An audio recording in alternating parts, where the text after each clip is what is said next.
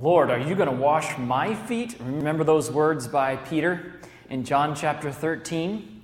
As Jesus was girding a towel and going about this process of washing his disciples' feet, Peter remonstrated. He said, "No, Lord, don't wash my feet. You're not going to wash my feet." If you have your Bibles, you can turn with me there in John chapter 13. And this is an interesting story because it's a story that Jesus said was a pattern that we were to remember and to follow. In John chapter 13, it says that Jesus rises from supper and laid aside his garments, his outer garments, and took a towel and girded himself and poured water into a basin and began to wash the disciples' feet and to wipe them with the towel with which he was girded. And when he came, verse 6, John chapter 13, verse 6, when he came to Peter, Peter said unto him, "Lord, dost thou wash my feet?" Jesus said, "What I do you know not now, but you will know hereafter." And Peter said, "Thou shalt never wash my feet." I mean, I can sort of understand where Peter was coming from, can't you? Peter had a great estimation of the Master. He respected Jesus very much. He's the one that confessed that Jesus was the Messiah, the sent of God. Jesus was the promised Redeemer, and Peter was not about to allow Jesus to do a servant's job, to do a menial task for him, to wash his feet. And yet Jesus responds with these simple words, "If I wash thee not, thou hast no part with me." Wow. Jesus is saying, Peter, this isn't about my pride or your pride. This is about something much deeper. This is about our relationship, and this is about salvation. Now, as Jesus says this, Peter says, look, if that's the case, if it's about us, if it's about our relationship, he says in verse 9, "Lord, not my feet only, but also my hands and my head. Wash me all. Wash everything." And Jesus answers Peter with these simple words, "He that is washed needs not save to wash his feet, but is clean every whit. And you are clean, but not all." And these words he spoke concerning the one that was to betray him. Jesus, what do you mean?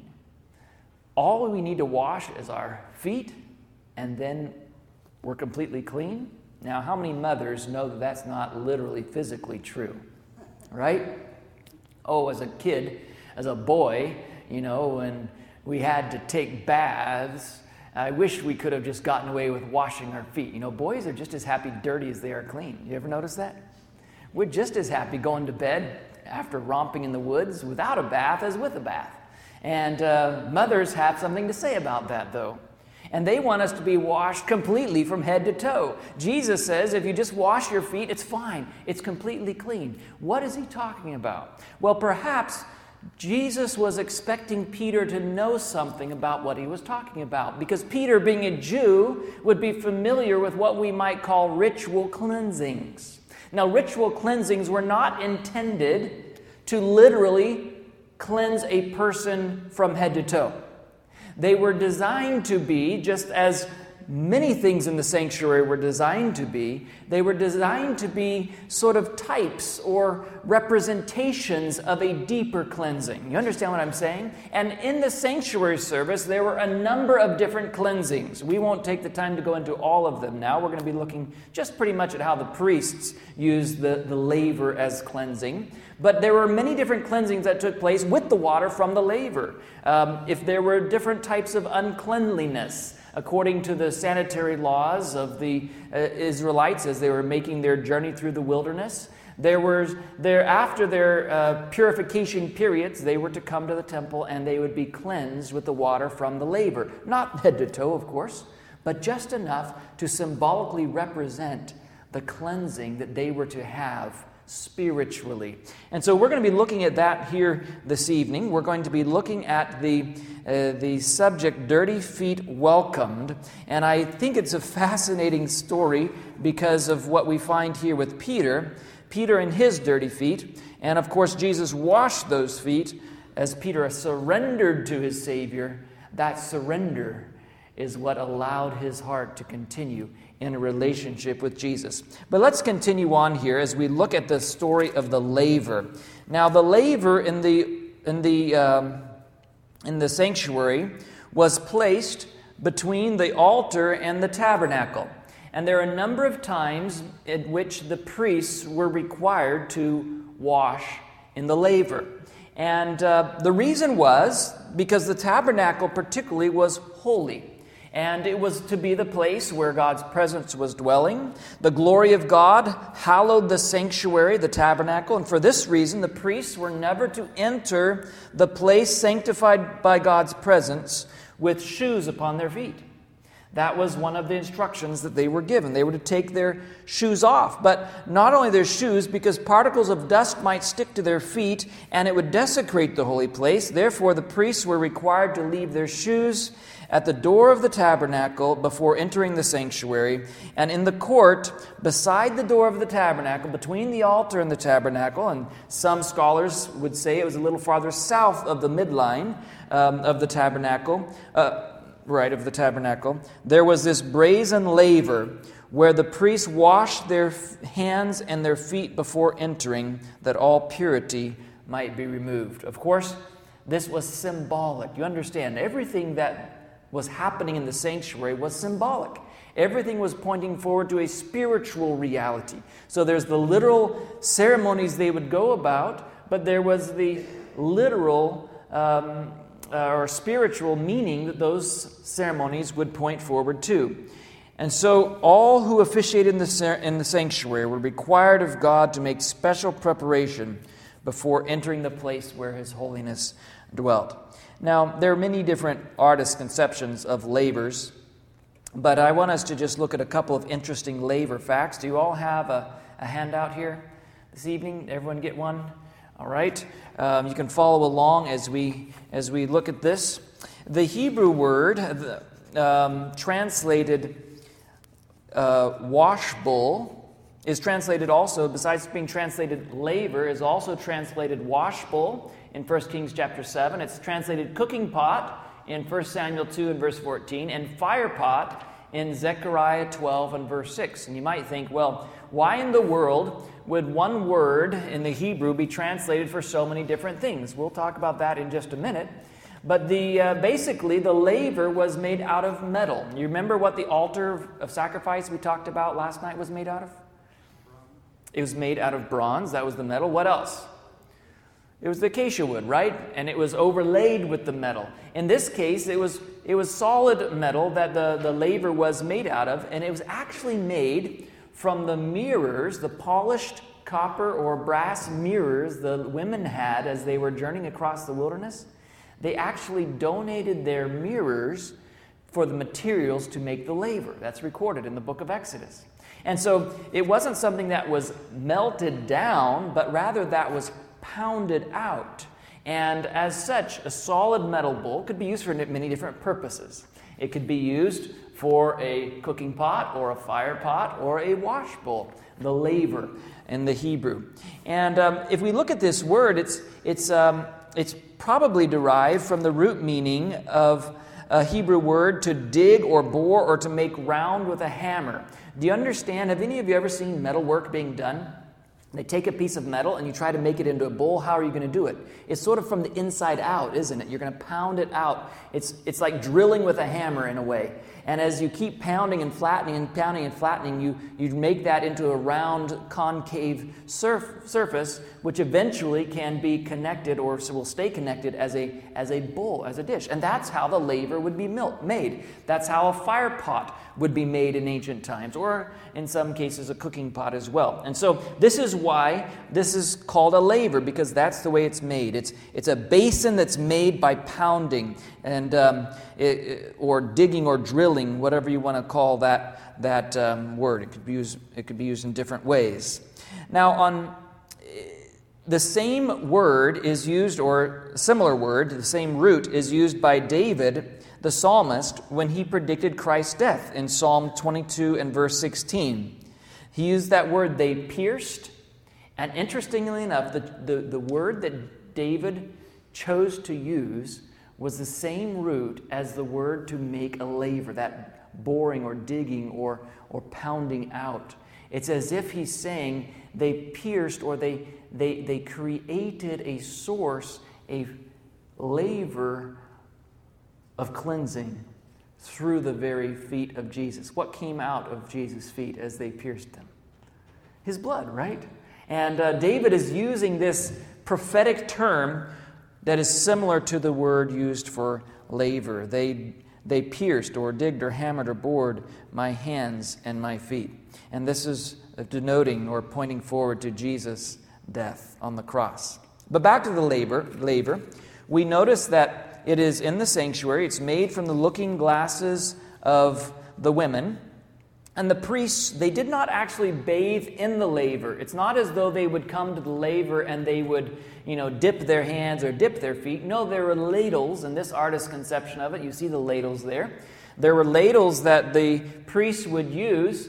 They would take it off of its holders, and they would dip the water out of the laver, and then they would use it to rinse their feet, to rinse their hands before they went about the duties of the sanctuary. And this is very interesting, because the water in the laver was not just ordinary water. And we'll talk about that in just a minute. Let's read how the laver is to be used in Exodus chapter 20 and verse 25. And actually, you know what? That text is wrong. That's my mistake in making that slide. It's actually going to be Exodus chapter 30, I believe. So if you're taking notes, I don't want you to get confused here.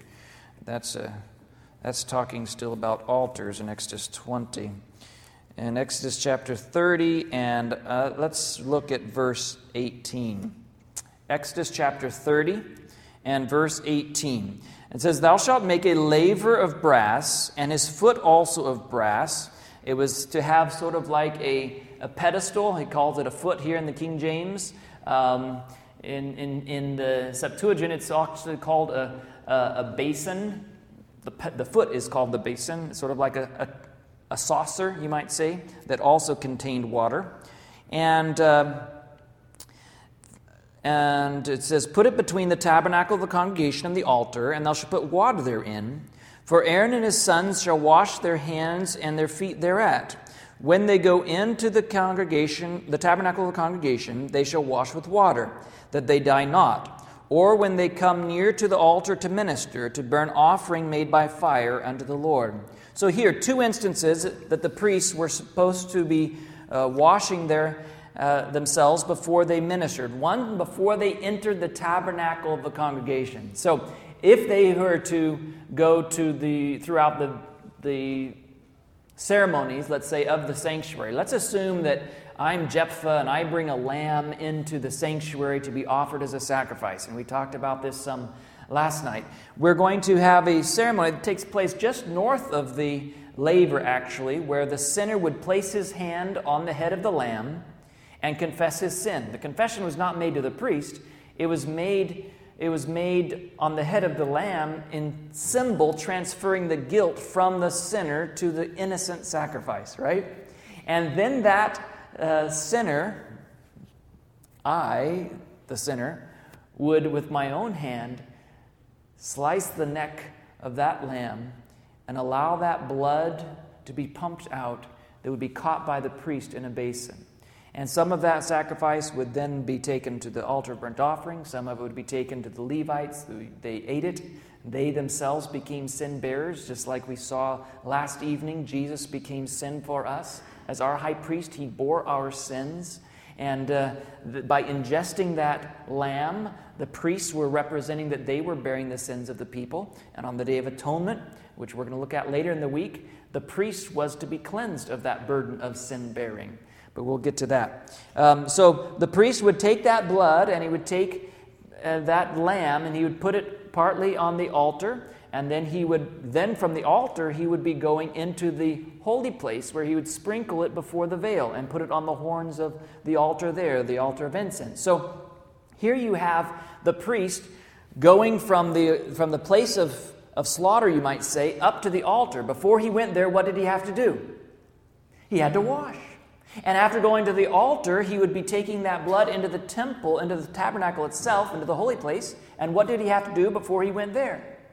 He had to wash. There was this constant washing that was going on as part of the ritual, part of the daily sacrifices that the priest was involved in.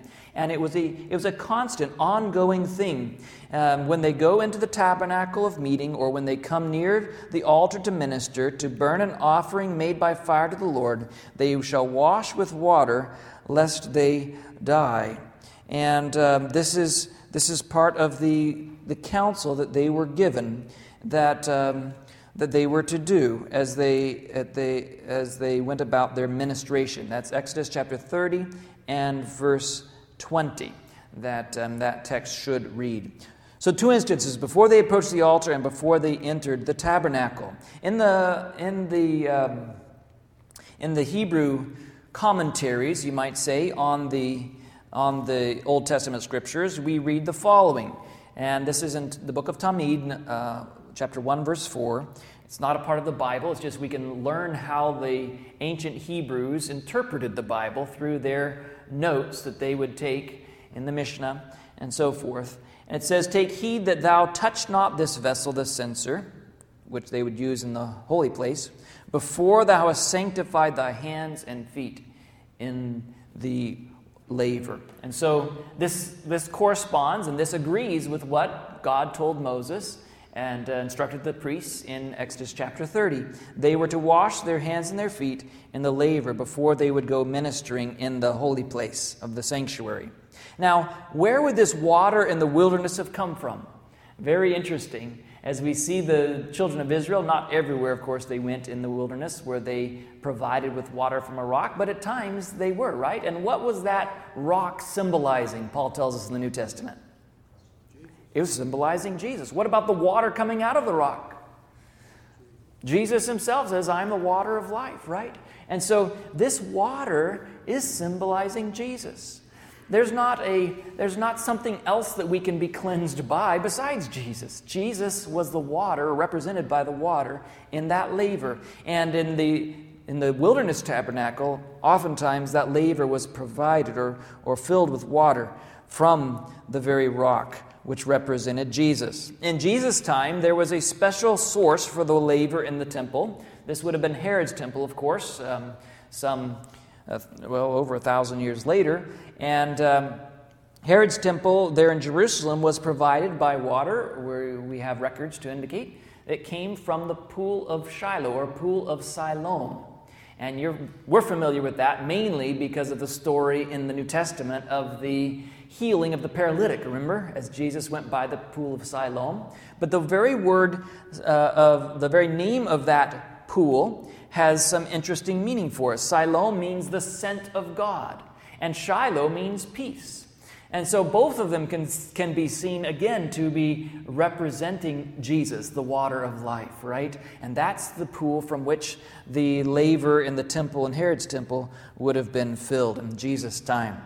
So the laver is a vessel holding the water that is an instrument of cleansing. And so we can understand this to be pointing us in our minds towards Jesus. Now, it's interesting as we look at the sanctuary at large, as we look at the different ceremonies that were going on, we notice there was a number of ways by which there was cleansing, or at least we might say a cleansing, a washing, or a taking care of sin. We have, of course, over here just to the north of the altar, over here is where the lambs would be slain. And we see blood there in the courtyard, don't we?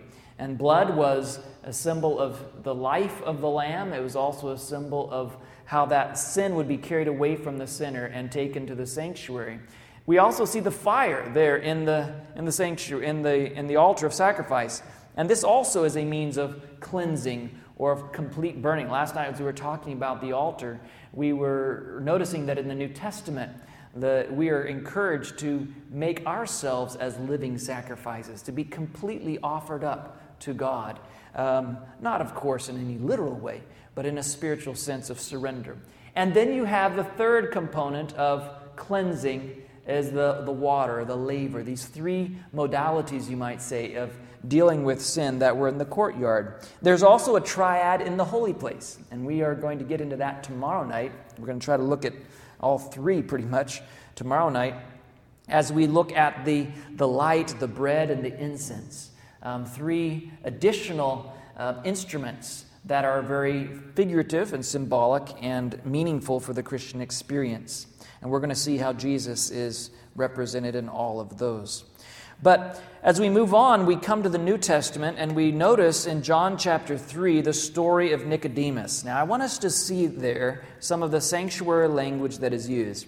Too often, or I should say many times, it's just natural, since we're not Jews that grew up in the culture of the temple or the sanctuary, right? And these ceremonies and sacrifices. So when we read our Bibles, often as we read the New Testament, we don't catch the things that are being said that a Jew would have said, aha, I see what you're talking about. I understand what you mean by that. And so we're going to just look at this well-known passage here, containing the best-known verse in the whole Bible, John 3 and verse 16, right? The discussion with Nicodemus that Jesus had at night. It says in John chapter 3 and verse 1, there was a man of the Pharisees named Nicodemus, a ruler of the Jews.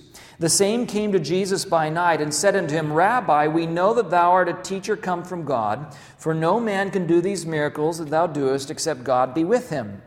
And Jesus answers and said unto him, Verily, verily, I say unto you, except a man be born again, he cannot see the kingdom of God. This is what you might call a non sequitur. This is like if I were to say to you, Cora, good evening, and Cora were to say to me, I went to New York once. You would be like, okay, what did that have to do with good evening, right? This man called Nicodemus comes and he says to Jesus, we know that you're sent from God. We know that you're a teacher because nobody can do these things without God's help. And Jesus looks at him, and I can imagine there must have been, this is my imagination, okay, forgive me, because there's nothing inspired about it. But I can just sort of imagine there may have been a long pause as Jesus looked at him. And when Jesus looks at you, you sort of feel that he's looking right through you, that he knows everything about you. I don't know. This is my sanctified or unsanctified imagination at work, whatever it may be. But Nicodemus says, we know that you're from God. No one can do these things unless they're from God. And Jesus looks at him and says, except a man is born again, he cannot see the kingdom of God. And Nicodemus is a bit taken back. Born again. Now, honestly, no matter how much you study the sanctuary, you don't find a lot of born-again language in the sanctuary. There's no births involved in the sanctuary. And so you can sort of forgive Nicodemus for not knowing, in the religious world that he was in, this born-again was not a very familiar concept or metaphor or, type that Jesus was using. But Jesus continues. After Nicodemus asks, how is this possible? Can a man be born again after he's old? And so forth. Jesus answers in verse 5, John chapter 3, verse 5. Verily, verily, truly, truly, I say to you, except a man be born of water and of the Spirit, he cannot enter into the kingdom of God. Aha. Now Jesus is starting to use language with which Nicodemus would be familiar. Because in Nicodemus's world, the Jewish world, and the religion that he was most familiar with, water as a form of washing was well understood, right? In the laver, the priests were to wash. And as we know, the priests had come to the point where they they were doing these things and fulfilling these ceremonies just sort of by rote, just as if they had merit in themselves. There was a constant round of slaughtering and sacrifices and washing, and they went through all these ceremonies, but they had forgotten their meaning. They weren't doing it through faith. It was just sort of a legalistic works trip that they were on. If we do this, check, check, check, check, right? And they had all kinds of additional rules and regulations about how they should do it and when they should do it and the way they should do it. And it was all a matter of arbitrary works legalism, right? And somehow, as Jesus is speaking, this washing or being born again of water, Nicodemus is starting to recognize, you know what? This washing of water, it's not just a matter of dipping a hand or dipping a foot. It's supposed to be a regenerating experience, an entirely remaking of the person. Not just something that's superficial, not just something that's external, not just something that's dipping a hand or dipping a foot or spraying a little bit here, sprinkling a little bit there, but an entire renewal.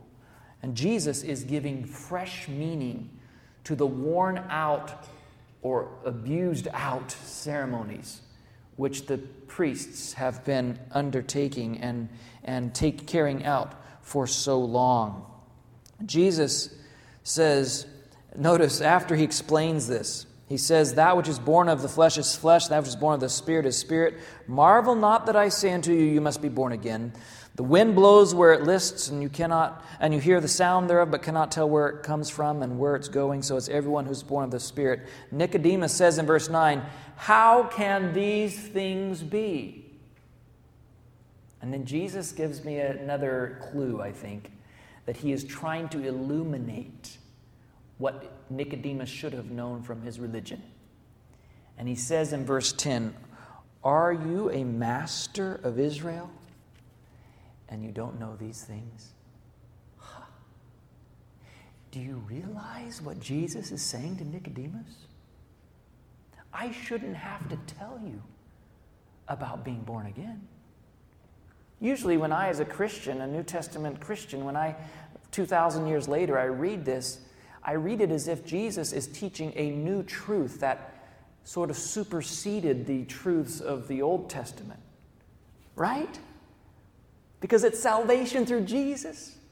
But what Jesus says to Nicodemus, are you a master in Israel? You don't know these things? Nicodemus, if you studied the real meaning of the washing of water, you would know what I'm talking about. Isn't that amazing? Nicodemus, are you a teacher, a master in Israel? And Nicodemus was.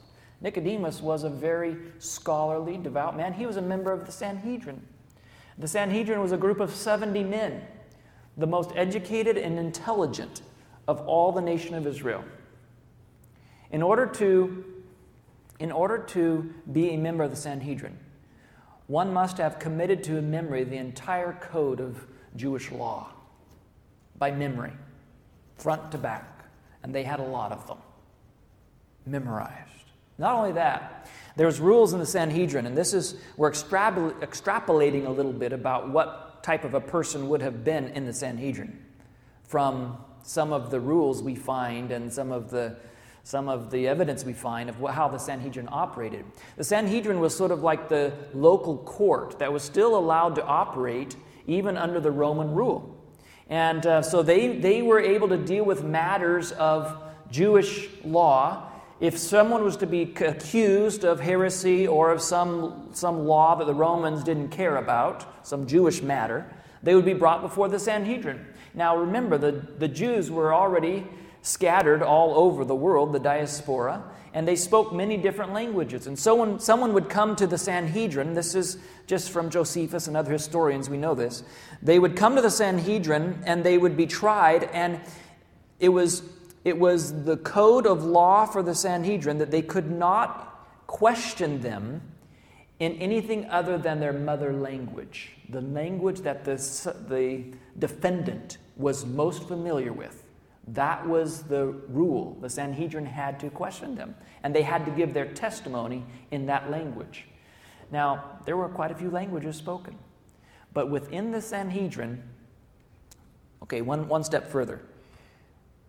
It was against the code of the Sanhedrin to hire an outside translator to translate for the questionings or the testimony. Only a member of the Sanhedrin could translate during the process of a trial. And not only that, that would mean that there had to be at least one person in the Sanhedrin, 70 men, who spoke any language or every language where the Jews were scattered. Not only that, it could not just be one person translating. There had to be at least two members of the Sanhedrin that spoke the language of the defendant, his mother tongue, and could. So there was not one person that could, change the translation or whatever. There was at least two people from within their own group that knew the law and that knew the language. So what this tells us is these men were very well educated.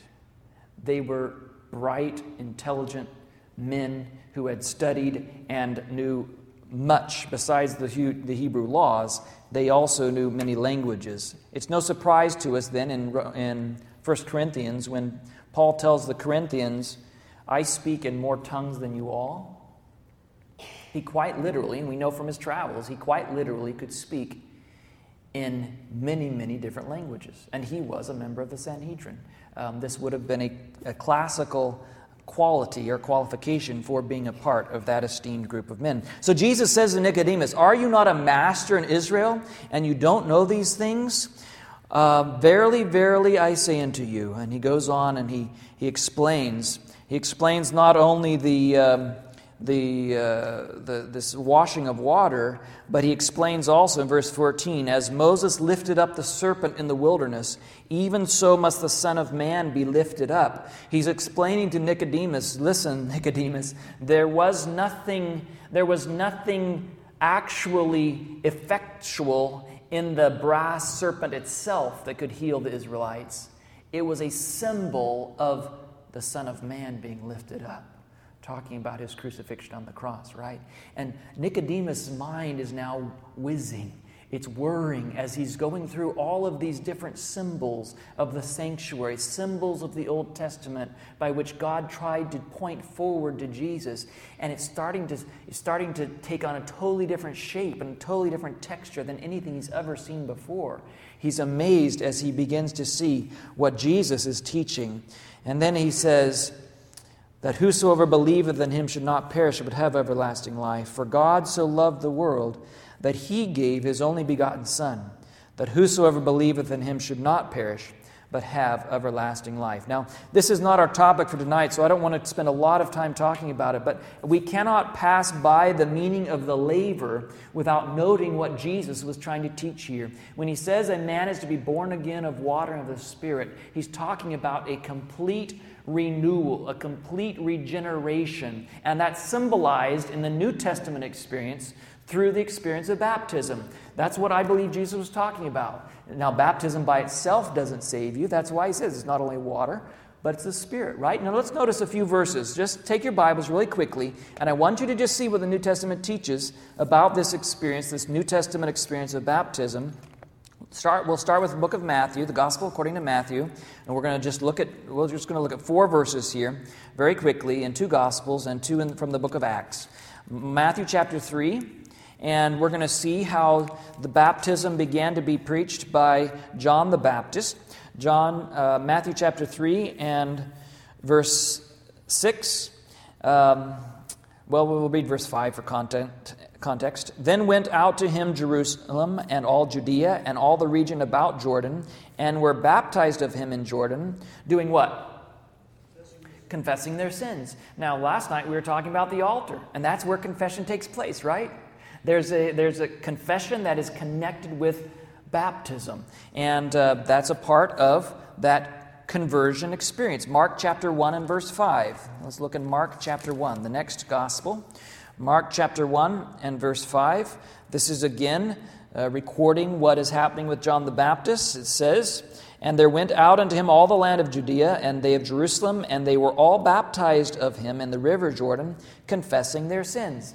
Now notice with me, what I want you to see is that baptism is, and this is true baptism, this is not even baptism after Jesus' form, you might say. This is before Jesus came. This is John the Baptist's baptism. But it's hand in hand with confession. You see that? And so we can already say, I think, safely say, that baptism by itself is not efficacious. It's simply an external representation of what's happening in the heart, right? There's confession that goes along with baptism. And of course, we studied that in more detail last night. Acts chapter 2 and verse 38. This is now the baptism after Jesus. Jesus taught his disciples to baptize, although he didn't baptize himself. Acts chapter 2 and verse 38. Jesus' disciples are teaching at the temple after his ascension, and Peter says, "Repent and be baptized, every one of you, in the name of Jesus Christ, for the what? For the remission or the forgiveness of sins, and you shall receive the gift of the what? Holy Ghost." Now remember what Jesus said, you must be born again of what? Water and of the Spirit, right? And that's what the New Testament church is teaching. Repent and be baptized. Don't just go and be baptized. It's not just a matter of a formality or a ceremony or, there's nothing virtuous in the water of a baptistry. But it's a part of symbolizing what's happening in the heart. Repentance, confession, and a death to the old way of life, a resurrection to the new way of life. We could read about that in Romans chapter 6. We won't take the time to go there, but you can study it on your own if you like. Paul explains in great detail the meaning of baptism, burial and resurrection. We'll look at one more verse on this and then we'll move on. Acts chapter 22 and verse 16. Once again, I want you to see the cleansing effect, or the relationship, I should say, between baptism and cleansing in the New Testament. Acts chapter 22 and verse 16. "And why tarriest thou? Arise and" what? "Be baptized and wash away your sins, calling on the name of the Lord." So what we see here is baptism is connected with repentance, with confession, with the washing away and the forgiveness of sins, and with the gift of the Holy Spirit.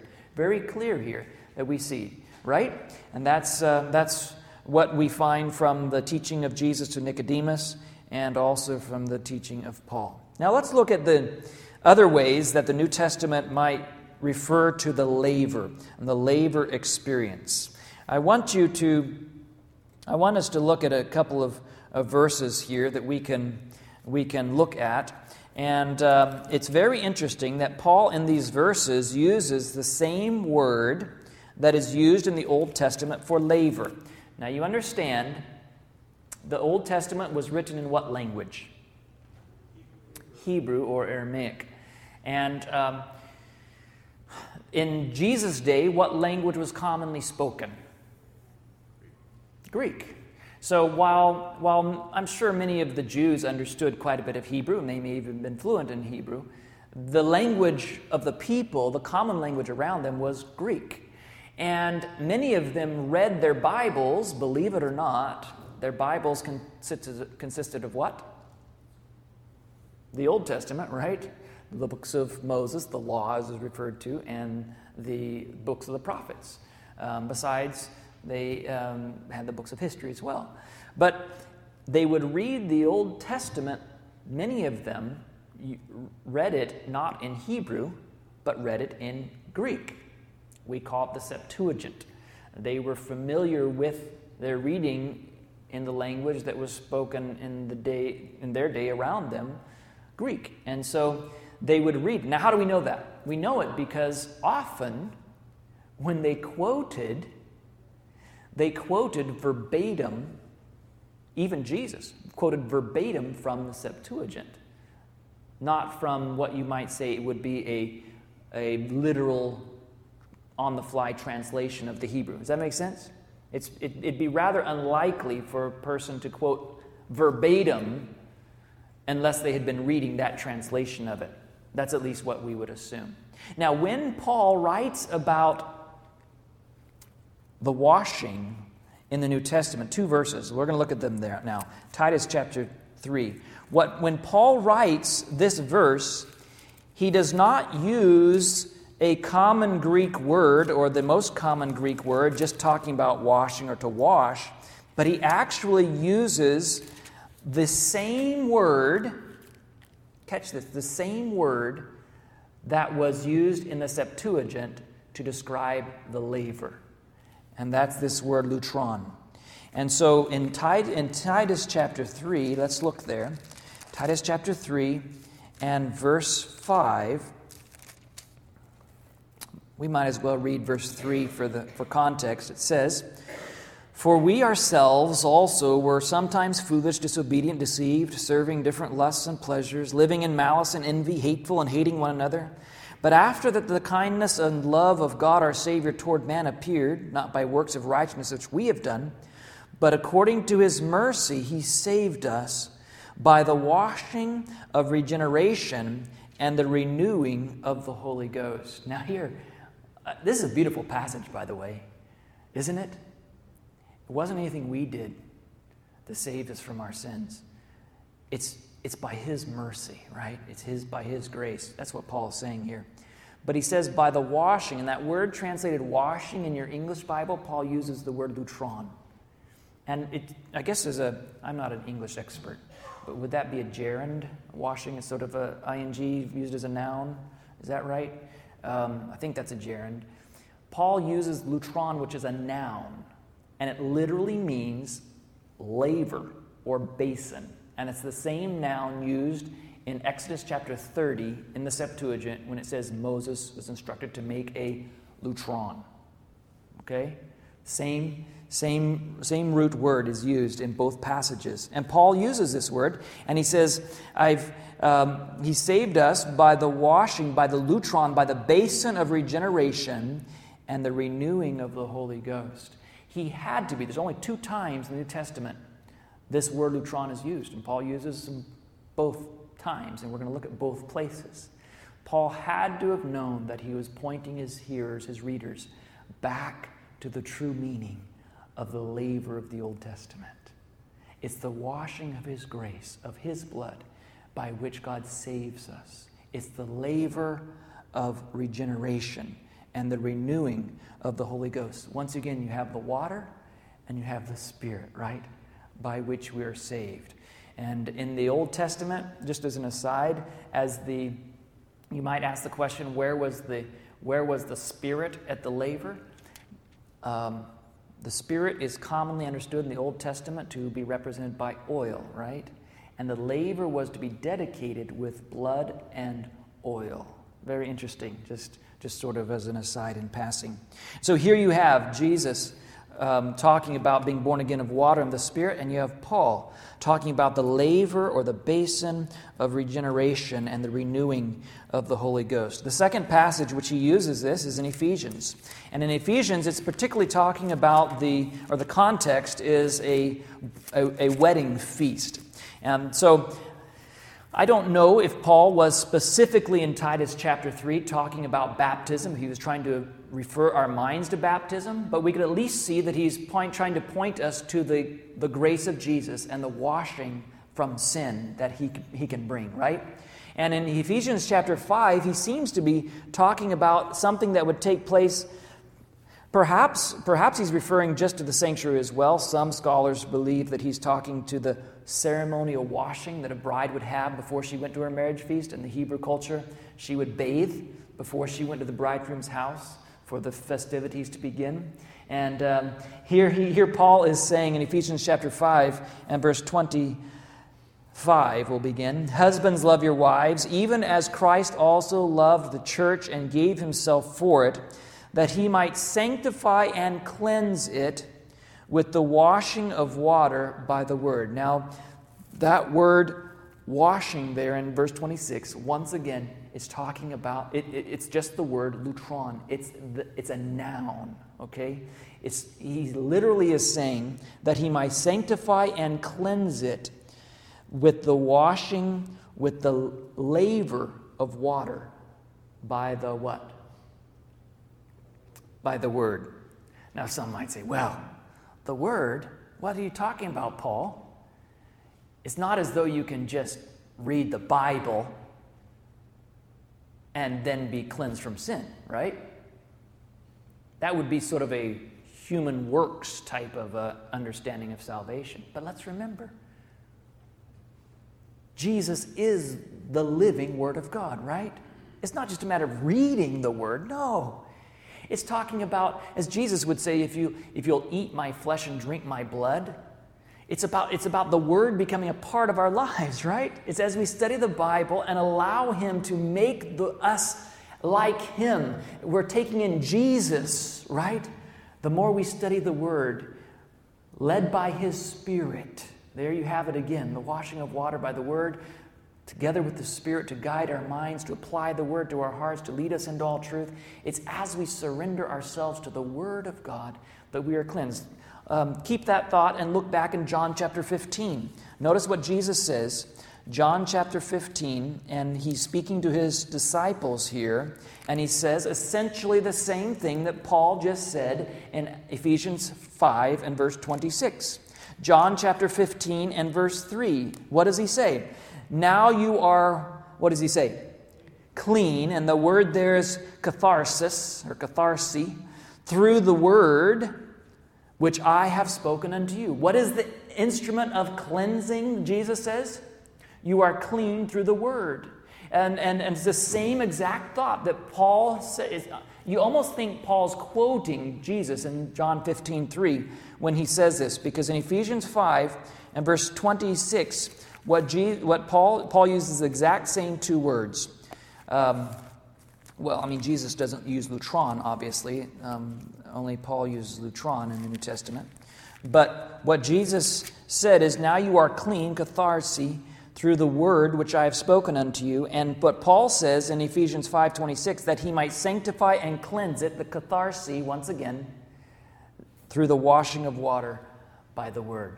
And so I would propose to you that God wants us to find in the Old Testament laver, in the New Testament experience, the experience of going beyond the blood, which when we come to Christ and our sins are forgiven, our past is washed away, we call it justification, but to a constant cleansing by the washing of water of the Word. Just like the priests were to consistently, throughout their day, they were constantly dipping their feet, washing their hands before they did their ministry, we also need a constant cleansing by the washing of water of the Word. And it's one of the reasons why I, as a Christian, want to fill my mind with the Word of God, a constant experience in what Jesus has to say about my daily life. Now you are clean through the Word which I have spoken unto you. Now I want to go now to the final representations in the Bible of the laver. Now this is very, very interesting. When we look at the Old Testament laver, as I mentioned, the Hebrew term there means sort of to be pounded, to be bored out, to be dug out. That was the laver described in the wilderness. But there was another laver that would be built, and that was built in the temple built by Solomon. If you have your Bibles, I want you to turn with me to 2 Chronicles chapter 4. 2 Chronicles chapter 4, and this is the story of the building of Solomon's temple. And it was not exactly the same. If you've seen the tour, I think they make some mention of the different temples. It wasn't exactly the same as the temple that was built in the wilderness. The same concepts were there, but there was a little bit of artists' liberties, I guess you might say, in the building of Solomon's temple. Everything was much grander in scale. It was not designed to be portable. It was actually designed to be very permanent. And the laver in this case was one of those things that was much, much grander than in the wilderness tabernacle. 2 Chronicles chapter 4 and verse 1. It says, Moreover, he made an altar of brass, 20 cubits the length thereof, and 20 cubits, 30 feet, a huge altar, much bigger than the 8 or 10 foot altar, square altar that was in the wilderness. And verse 2, also he made a molten sea of 10 cubits from brim to brim, round in compass, and 5 cubits the height thereof, and a line of 30 cubits did compass it around. And under it was a similitude of oxen, and holding it up, and so forth. Now, this is the laver of Solomon's temple. And what's it called? It's called a sea. And in fact, the Septuagint is very useful because we compare the Old Testament words with the New Testament words. Not that the Hebrew isn't meaningful as well, but in the Septuagint, the Greek word here for sea is simply thalassa. Thalassa. That's the sea. Now turn with me in the New Testament all the way to the book of Revelation. I want you to see what John sees in the real temple, which, remember, the earthly temple was a pattern of things above, right? Talked about that the first night. Revelation chapter 4 now, and I want us to look at verse 5. This is around the throne of God, the very throne of God, and it says, "And out of the throne proceeded lightnings and thunderings and voices, and there were 7 lamps of fire burning before the throne, which are the 7 spirits of God." Now, you remember, if we look at a model of the sanctuary, we talked about how the throne, particularly the throne of God, is spoken of as being on the sides of the north. That's where Lucifer wanted to exalt himself above, right? That's where the throne of God is. And this article of furniture, you heard about that in your 2 or 2. This article of furniture had crown around it, a crown of gold, symbolizing royalty. We believe that the throne of God is represented in the earthly sanctuary on the north side of the tabernacle. And this is what John the Revelator sees in the real sanctuary above. Very fascinating. He sees before the throne is a 7-branched candlestick. Revelation 4 and verse 5. "And there were 7 lamps of fire burning before the throne, which are the 7 spirits of God." And he saw something else before the throne. Notice with me in verse 6. "And before the throne there was a" what? "A sea of glass." Thassala, the same word used in 2 Chronicles chapter 4 in the Septuagint describing the laver, is used now to be describing the sea of glass, which is also before the throne of God. And besides the candlestick, what is the closest article of furniture that you would see if you were looking into the holy place? It would be the laver right outside. So in some symbolic way, the earthly sanctuary we know was supposed to be a representation of what was really in heaven. Are we going to see a laver in heaven? Evidently not. We're going to see a whole sea, much bigger even than Solomon's sea. We're going to have a whole sea of glass there before the throne. But it gets even better. Because if we look on a few chapters further, in Revelation chapter 15 and verses 2 and 3, John sees the sea of glass once again, and he says he saw it this way. I saw, in Revelation 15 verse 2, "I saw as it were the sea of glass mingled with fire, and them that had gotten the victory over the beast and over his image and over his mark and over the number of his name, standing on the sea of glass, having the harps of God, and they sing the song of Moses, the servant of God, the song of the Lamb, saying, Great and marvelous are thy works, Lord God Almighty. Just and true are thy ways, O King of saints. Who shall not fear thee, O Lord, and glorify thy name? For thou only art holy. For all nations shall come and worship before thee, for thy judgments are made manifest." Here we find that before the throne of God, John sees the sea of glass, right there in the very throne room of God. But that sea of glass is something else. There's something else standing on it. Who's standing on it? The ransomed, the redeemed, right? Those who have gotten the victory. They're standing on the sea of glass. Now, I would propose to you this evening that only holy things will stand there. Revelation 21, verse 27 says, "But there shall by no means enter into it anything that defiles or causes abomination or a lie, but only those things that are written in the Lamb's book of life." The amazing thing is,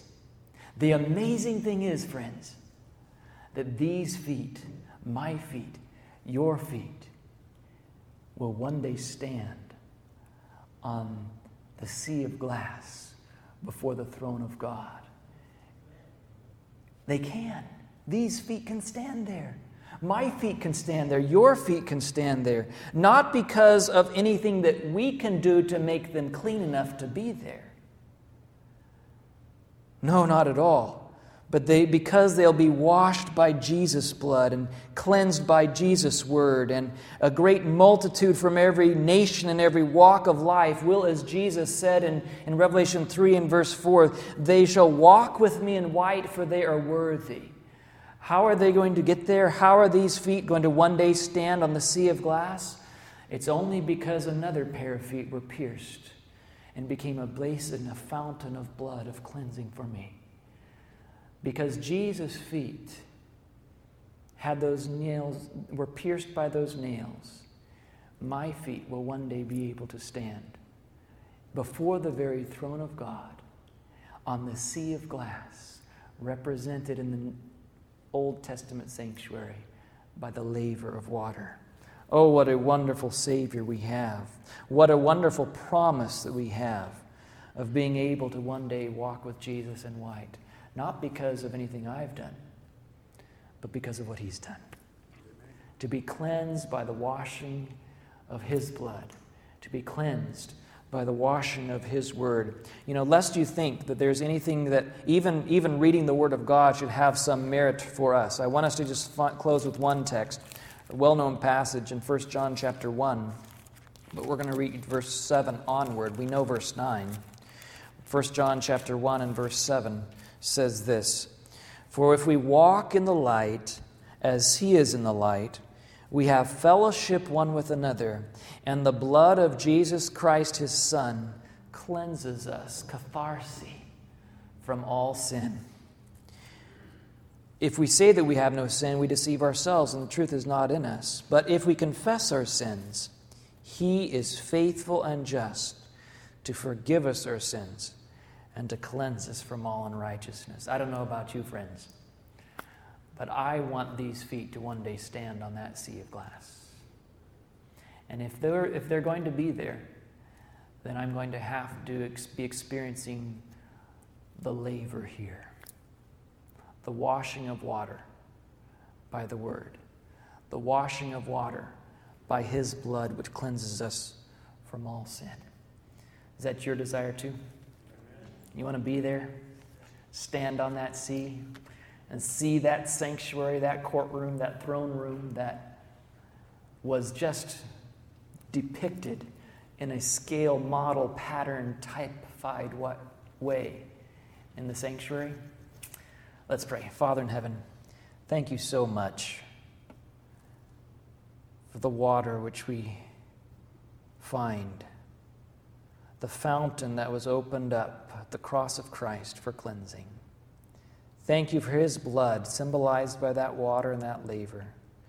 Thank You for His word, which as we study it, as we partake of it, as we allow it to change us, not just intellectually understand it, but actually to follow it, to obey it.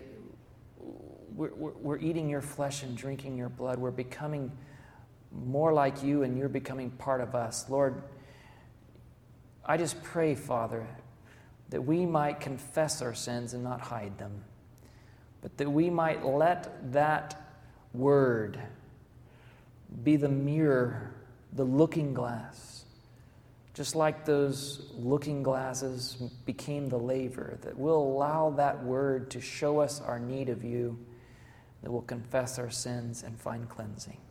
Thank You for Jesus. Thank You for allowing His feet to be pierced, to be pounded into a basin for us. Thank You for shedding His blood